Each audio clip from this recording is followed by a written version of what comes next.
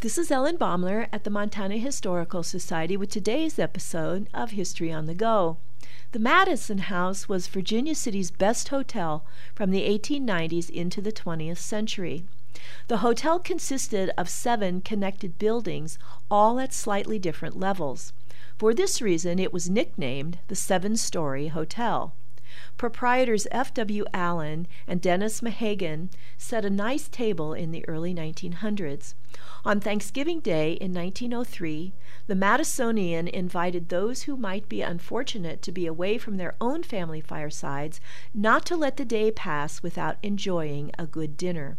The Madison House prepared an especially elaborate meal, which was served between 4 in the afternoon and 8 in the evening.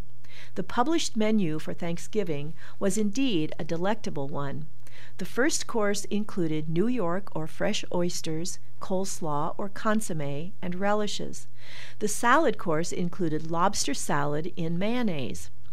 For the main course, diners could choose baked salmon, boiled ox tongue in wine sauce, roast prime rib of beef, roast goose with baked apples, macaroni in red wine, presumably for vegetarian guests, and, of course, young turkey with oyster dressing, cranberry jelly, and pineapple sherbet.